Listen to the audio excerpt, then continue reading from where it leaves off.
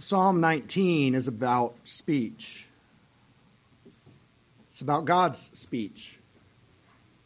It's not the first verb connected to God in the Bible, but it's top three.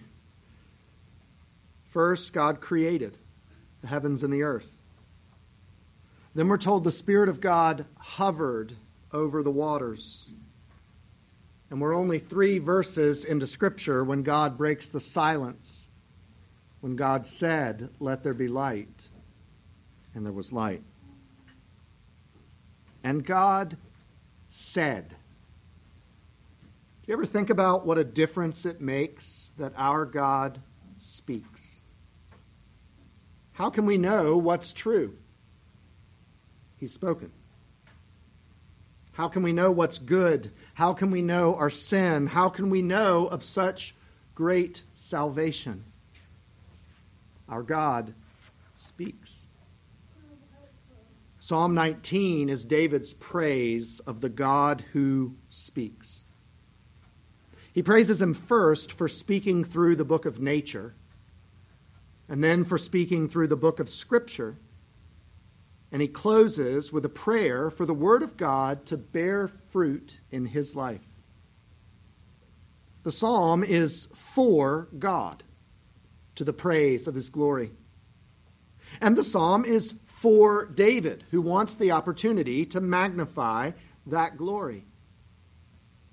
And the psalm is for us. It's a call to meditate on the speech of God to the glory of God. And all this because, yes, our God speaks.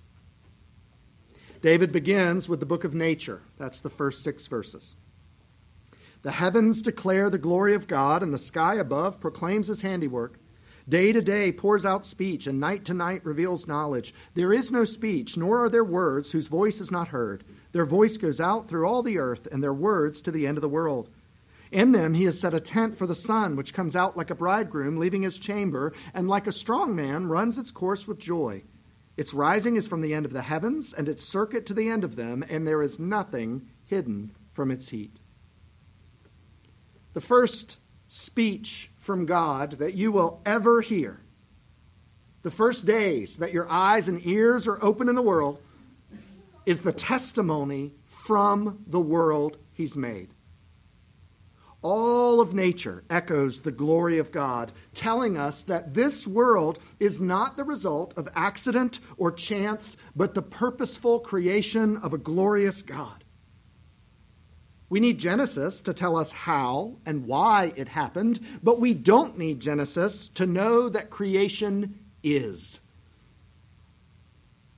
It was 1 year ago. 1 year ago this week exactly, that the Molnar family sat atop Haleakala, watching the sun set from above the clouds. I have never seen anything like it. In the beauty of that sunset, we saw something of the beauty of God. I heard someone else say of a similar experience, if the sky is this glorious, the God who made it must be even more so. Think of the most beautiful places you've been, or the power of a waterfall, the majesty of a mountain range, the intricate beauty of birds or fish or coral, the stars and galaxies spread across the night sky. It's all so glorious. How much more glorious must be the one who made them? One of the reformers wrote, "The glory of God is not written in small, obscure letters. It's richly engraved in large and bright characters, which all may read, and read with the greatest ease." It's what it means that the heavens declare it, and the sky proclaims it. Day after day pours out speech. That is, it's what's happening every day. Every day you could look at the world that God has made and hear it proclaiming his glory. What a great opportunity we have. Any day and every day we can look around and consider what there is to see and what it says about God. The world is full of darkness and sin and sadness and trouble. And so much human speech is filled with grumbling and complaining, with criticism and discontent. But at every moment, there's competing speech. There's speech that we could listen to, speech that testifies to the glory of God, speech that is good and true and beautiful, and we can hear it whenever we choose. Even the fact that night follows day, and then that another day will come behind it, the sun and the moon rising and setting, ordering our time, all of it speaks to the glory of God. That's why David says the speech is poured out. It's like springs of water gushing from a mountain. Day after day after day, it just keeps coming. The creation never runs out of words to proclaim the glory of God. And that testimony can be understood in every tongue and by every people group. It's an everlasting sermon that everyone can hear and understand and that never gets old. In a moment, David will turn our attention to the second book of God's speech, the book of Scripture. But let me say that one of the strangest developments in the created order is the widespread belief that these two books are in conflict. Creation and Scripture have the same author. And that author cannot lie and cannot be wrong. There is no conflict between the books. In fact, the more you study about the heavens and the earth, the deeper you dig into the realities of the world that God has made, the more harmony and God-glorifying truth you will find. I think it was Jim Boyce who preached that whenever we investigate it by scientific or other means, we soon find the testimony of nature even stronger than we first suspected. The existence of a creator is not a simplistic but erroneous judgment naively made by the uneducated. A judgment quickly disproved as soon as one looks into the evidence. On the contrary, the more you look at the evidence, the more the heavens gush forth knowledge. I remember hearing the example of Robert Jastrow, the physics PhD, the astronomer who was a founder of NASA's Institute for Space Studies. He was one of the big brains behind the lunar landings. And he wrote a book called God and the Astronomers. He was not a Christian. He wrote a book called God and the Astronomers based on his experience of doing this groundbreaking research and exploration with some of the world's most brilliant scientists.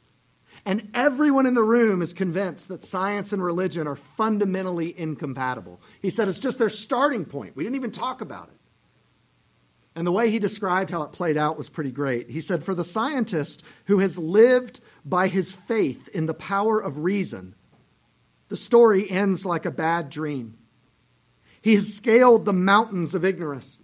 He's about to conquer the highest peak of knowledge.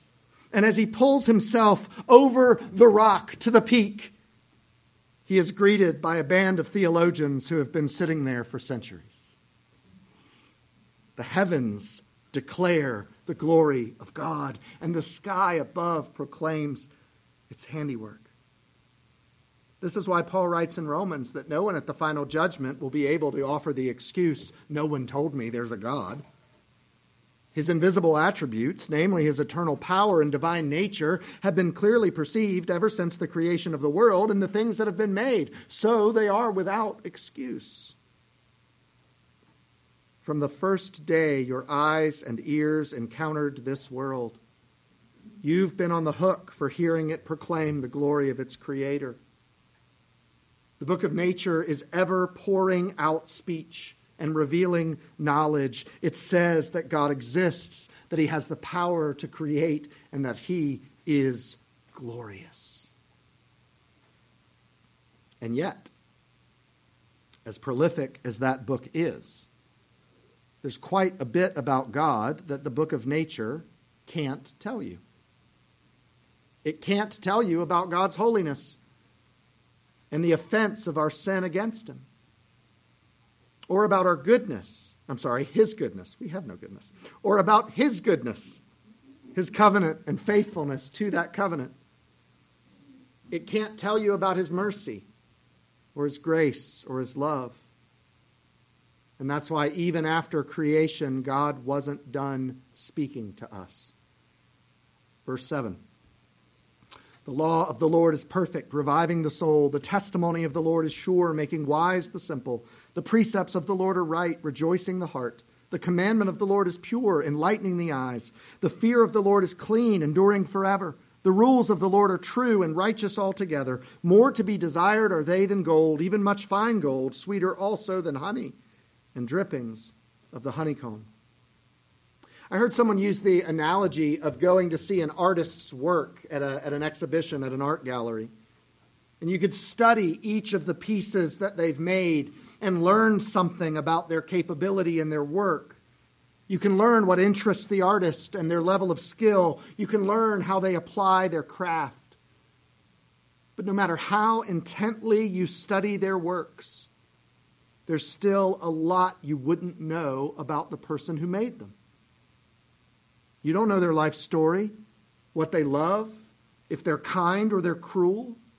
Even from the most detailed study of their work, there's still a lot you wouldn't know. And so it is with God. That he is, creation speaks loudly, and that he's powerful and glorious.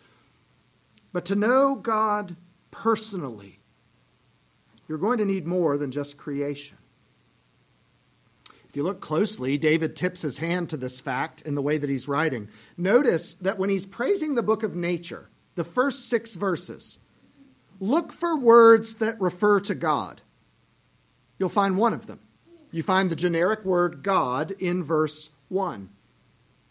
Now look at verses 7 through 9. Praising the book of Scripture, in those verses, David switches to Yahweh, Lord in most English translations, and he uses God's personal name 6 times in 3 verses. In Scripture, God reveals himself to us in a distinct and detailed personal way. Theologians call it special revelation as compared to the general revelation that we receive through creation.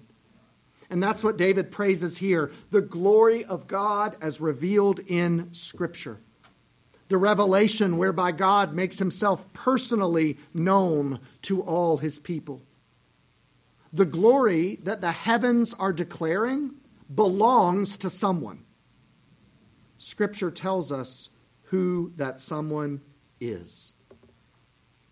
Verses 7 through 10 are astonishingly beautiful. C.S. Lewis called them the greatest poem in the whole Psalter and one of the greatest lyrics in all the world.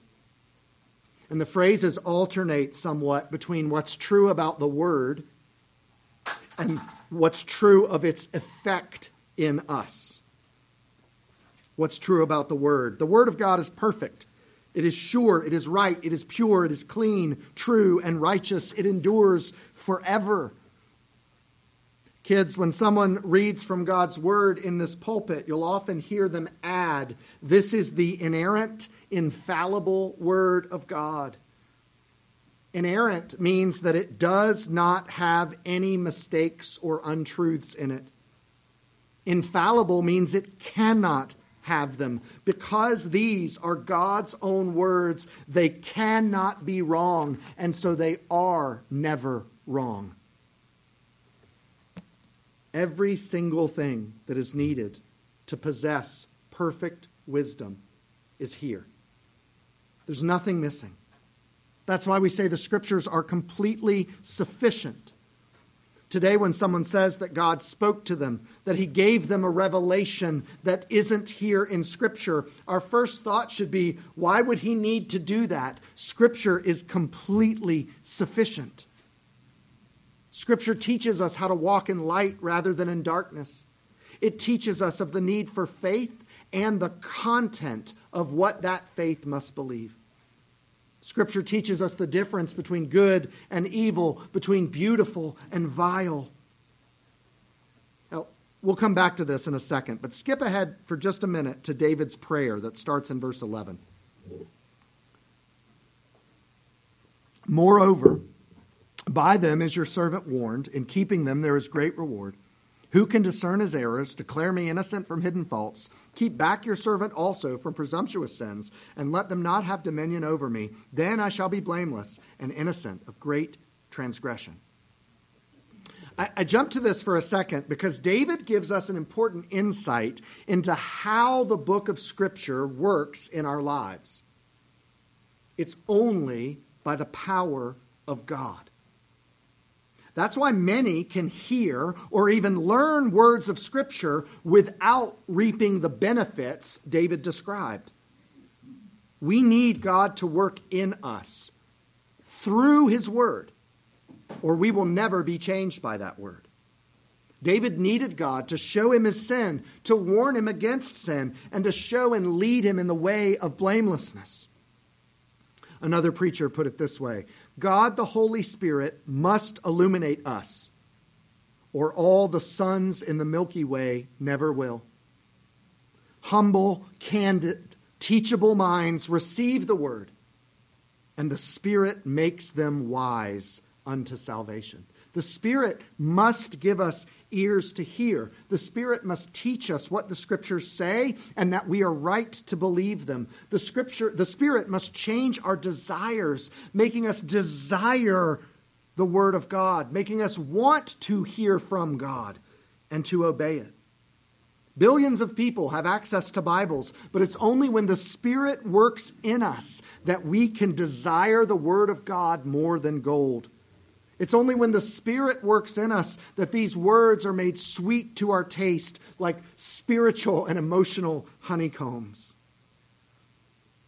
And when the Spirit does that work in us by the Word of God, then the book of Scripture has the effects that David lists in verses 7 through 10. What does Scripture do in the lives of God's children by the Spirit? It revives the soul. It makes the simple wise, and it rejoices the heart. Remember the last time you were hungry? I mean, really, really hungry. How did those first few bites taste to you? I kind of laugh at myself because I know that I'm nowhere near starvation, perhaps you've noticed. And yet, the first couple bites of that sandwich, I thought, this has saved me. I can live now. I will survive. It has a pretty reviving effect, doesn't it? That's the effect of Scripture on our souls. Our souls are parched and hungry. They're weak and weary. What will revive them? The Word of God. After 40 days of fasting in the wilderness, the tempter came to Christ, encouraging him to find revival for body and soul in all kinds of places. But do you remember what our Lord said? Man shall not live by bread alone, but by every word that comes from the mouth of God. The Word of God revives us. It also makes us wise. Wise unto salvation and unto life that walks with God. That's why it quickly said, once our souls are revived and our minds are made wise, our hearts can rejoice. It all comes as a package. Whenever we learned and whenever we're reminded of the forgiveness of sin, it should produce joy. We've been talking for weeks from the Psalms about the peace of mind that comes from a clean conscience. When Scripture teaches us how to have that peace of mind through love of God and neighbor by the power of the Spirit, it should produce joy in us. When we learn and whenever we're reminded that this obedience is not to earn favor with God, but to walk in the favor we've already been shown, we should have joy. The precepts of the Lord are right, rejoicing the heart. And remember, as David is writing this, as he's thinking about these things, David doesn't even know about Christ. When he admired the heavens and the earth, he didn't know that by Christ all things were created in heaven and on earth. The same phrase, that all things were created through him and for him. And when David heard and read the scriptures, he believed them, but he did not know specifically of whom they spoke. David didn't get an Emmaus Road experience where Jesus interpreted to him all the scriptures and the things concerning himself. David didn't see Christ in the scriptures because Christ hadn't yet been revealed in them. But David did, as another pastor put it, read both the World Book and the Word Book as 2 volumes of the same work, believing with all his heart, my Father wrote them both.